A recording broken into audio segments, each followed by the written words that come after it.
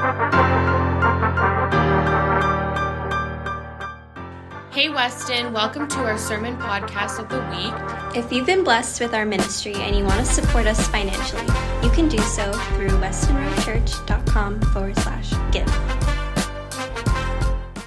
So I want to get into the word today, and I'm going to give you a heads up for a second. We're going to create some space for testimonies.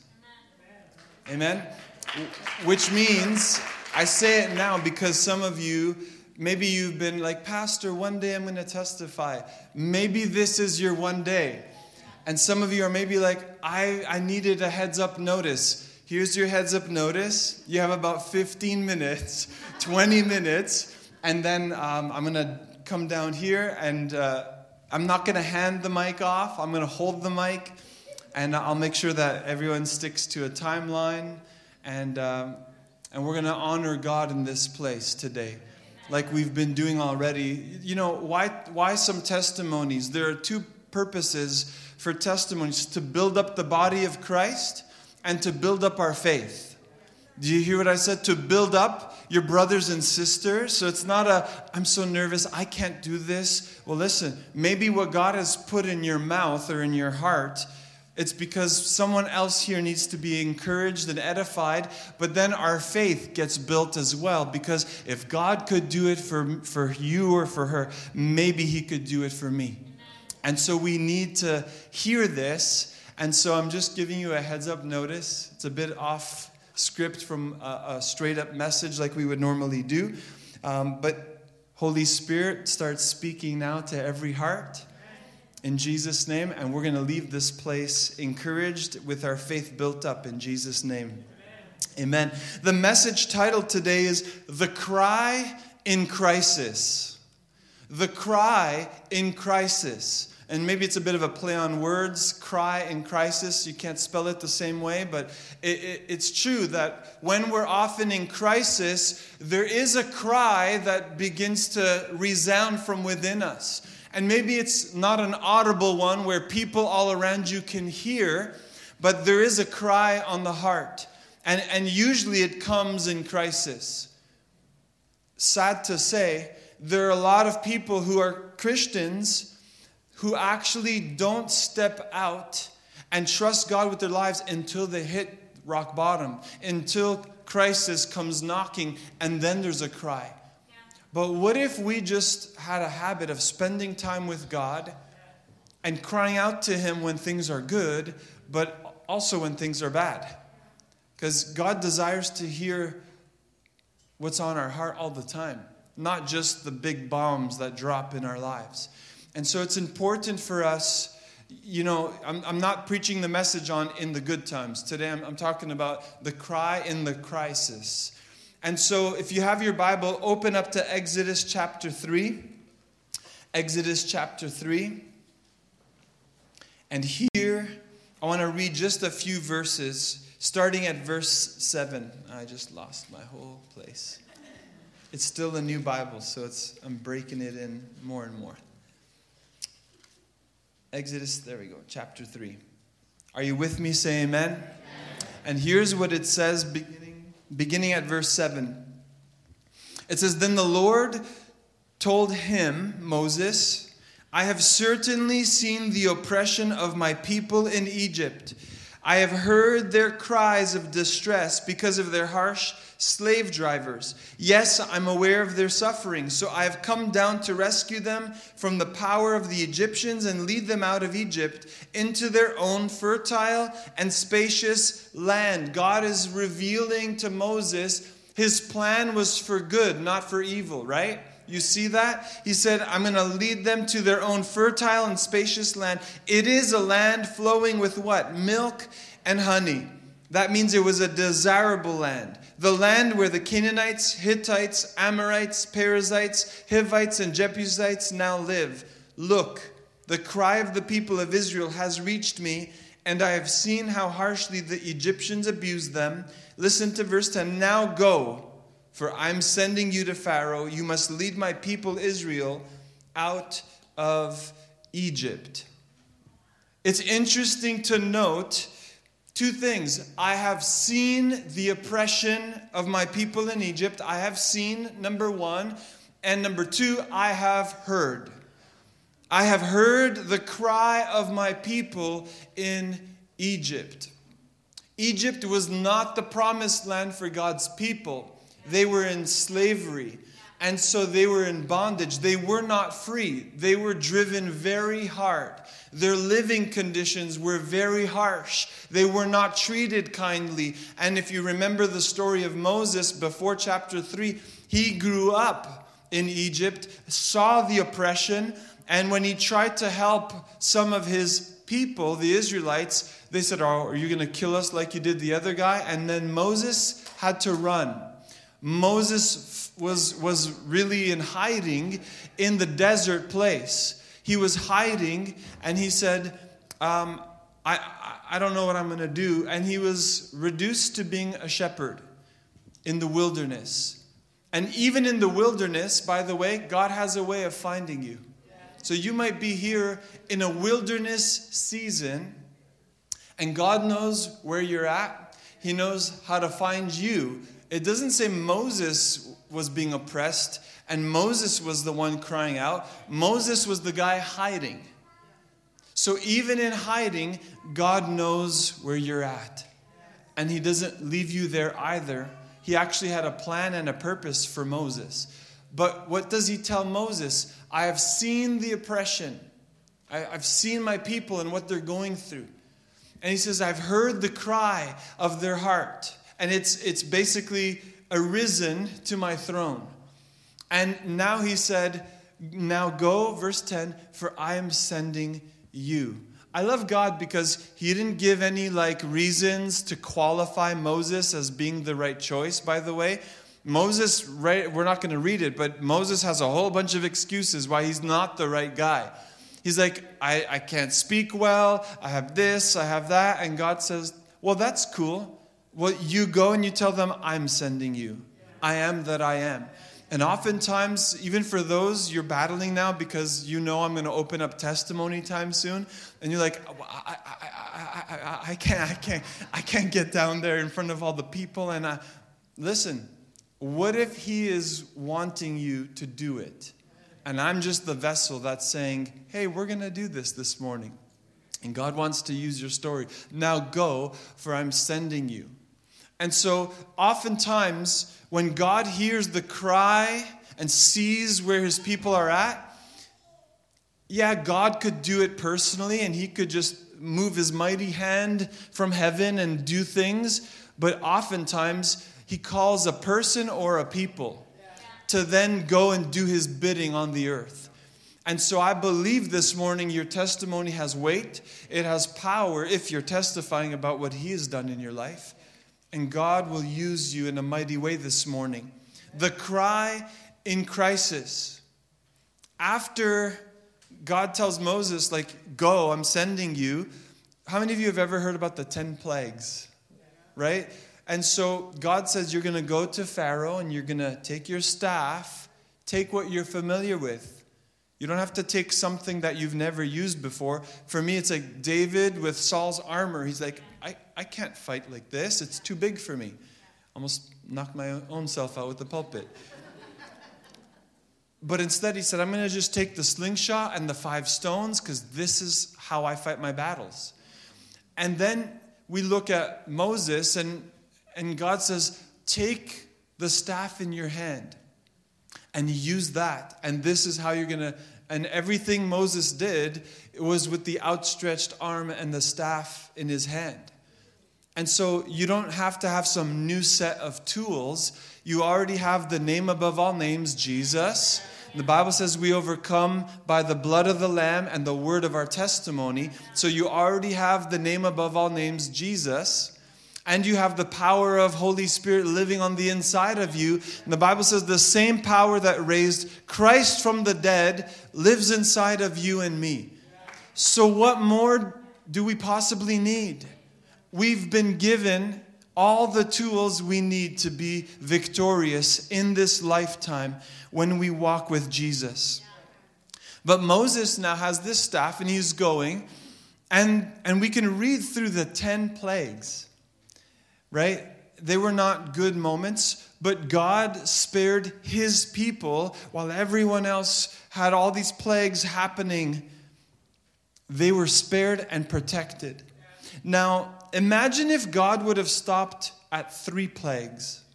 Think about it. Or 7 plagues. Or maybe even 9 plagues. Imagine if God would have stopped at the 9th plague. Listen to me for a second. We would have never had the Passover lamb. And I've been thinking on this for a long time. I had a conversation about a week and a half ago on this very thought. And it's stuck with me so strongly. Imagine if there would not have been a 10th plague. Do you think it was fun for the Israelites while they're living in Egypt still to see all this chaos, locusts, blood in the water, all of this crazy stuff, and say, God, how many more times until you actually free us from this? And Moses, time and time again, had to go back. It wasn't on number 3. It wasn't plague 5. It wasn't plague 9. We needed the 10th one, or else there would have been no Passover. And some of you aren't familiar with Passover, so I do want to read some scripture out of Exodus chapter 12. Just turn a couple of more chapters. Exodus chapter 12. And I want to read this with you, beginning at verse 6. Because the 10th plague, if you remember, was the death of every firstborn son and also of the animals. And this was going to do a devastating thing in Egypt. And by the way, Pharaoh had a son too. And it wasn't about a newborn son. It was just the firstborn son. And so knowing that, God gave Israel, his people, specific instructions. So look at verse 6 of Exodus 12. Take special care of this chosen animal, the lamb, until the evening of the 14th day of this first month. Then the whole assembly of the community of Israel must slaughter their lamb or young goat at twilight. Look how specific God is. They are to take some of the blood and smear it on the sides and top of the door frames of the houses where they eat the animal. Jump to verse 11 with me. It says, these are your instructions for eating this meal. Be fully dressed, wear your sandals, and carry your walking stick in your hand. Eat the meal with urgency, for this is the Lord's Passover. On that night, I will pass through the land of Egypt and strike down every firstborn son and firstborn male animal in the land of Egypt. I will execute judgment against all the gods, small g, of Egypt, for I am the Lord. But the blood on your doorposts will serve as a sign, marking the houses where you are staying. When I see the blood, I will pass over you. This plague of death will not touch you when I strike the land of Egypt. Verse 14, this is a day to remember. Listen, each year from generation to generation, you must celebrate it as a special festival to the Lord. This is a law for all time. A law for all time. And to this day, Passover is still celebrated. And if you look in the life of Jesus, you also see Matthew 26. Around the Last Supper, they were having the Passover Seder, that meal that they would have. So it's not something that's stuck in the Old Testament. It's also something that we see Jesus doing with his disciples.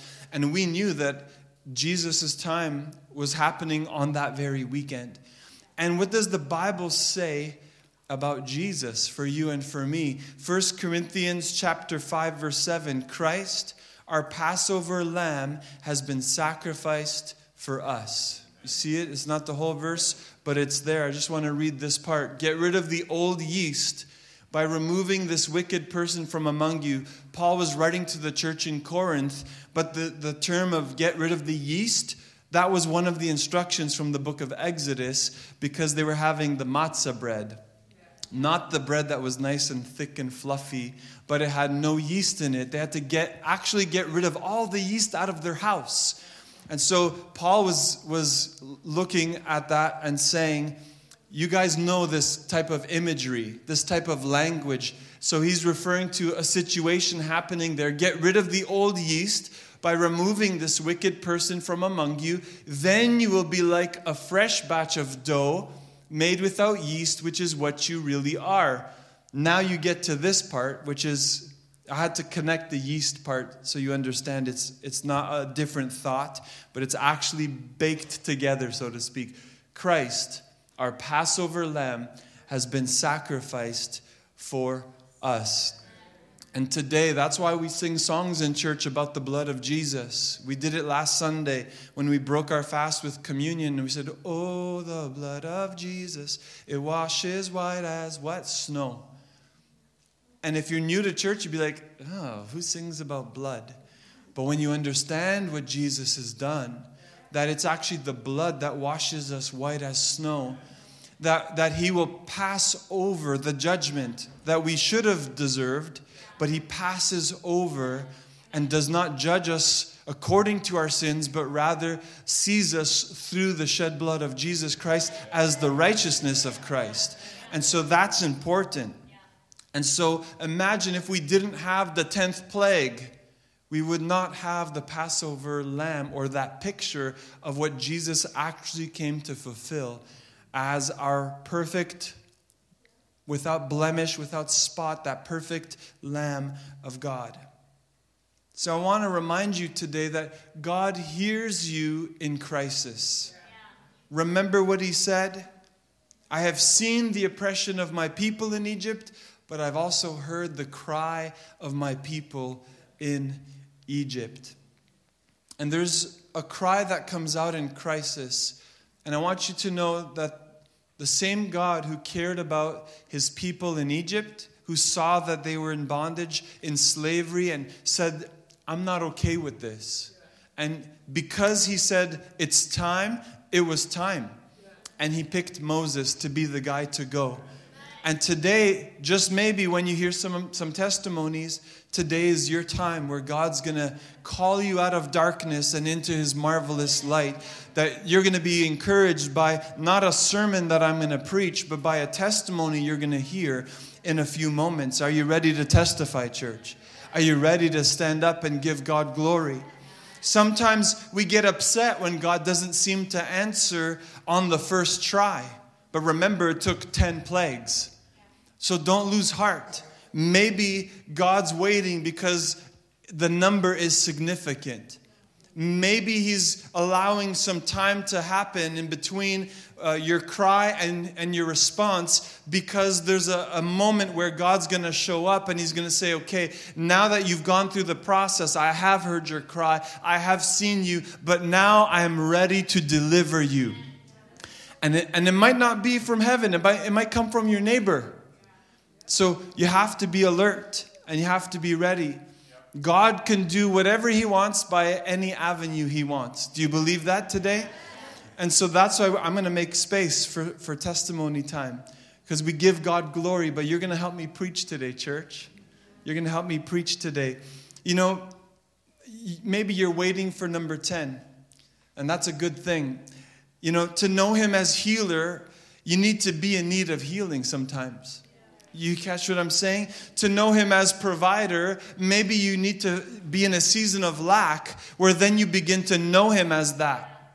Jehovah Jireh, my provider. To know him as Savior, you needed to be lost in your sin at one point. To know what he's saved you out of. To know him as the giver of life, maybe you were once dead.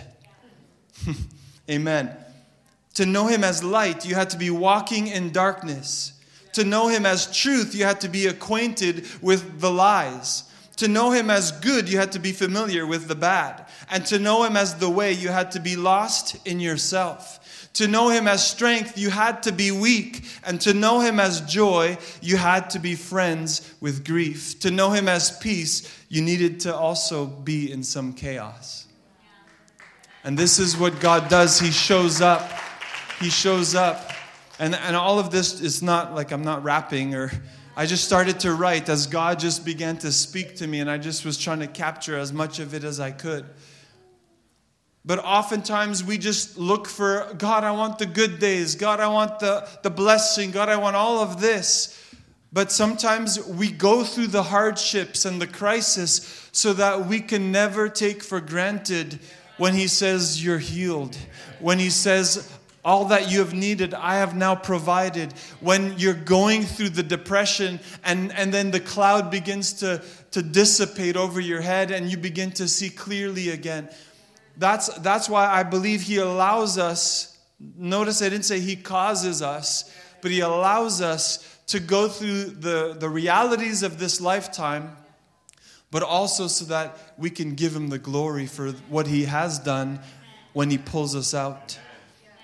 And so don't get discouraged. Let the cry in Christ continue to resound until you see the salvation of our God in Jesus. And that wraps up our sermon podcast for this week. Thank you so much for listening. Be sure to give us a follow, for we'll be posting every single week.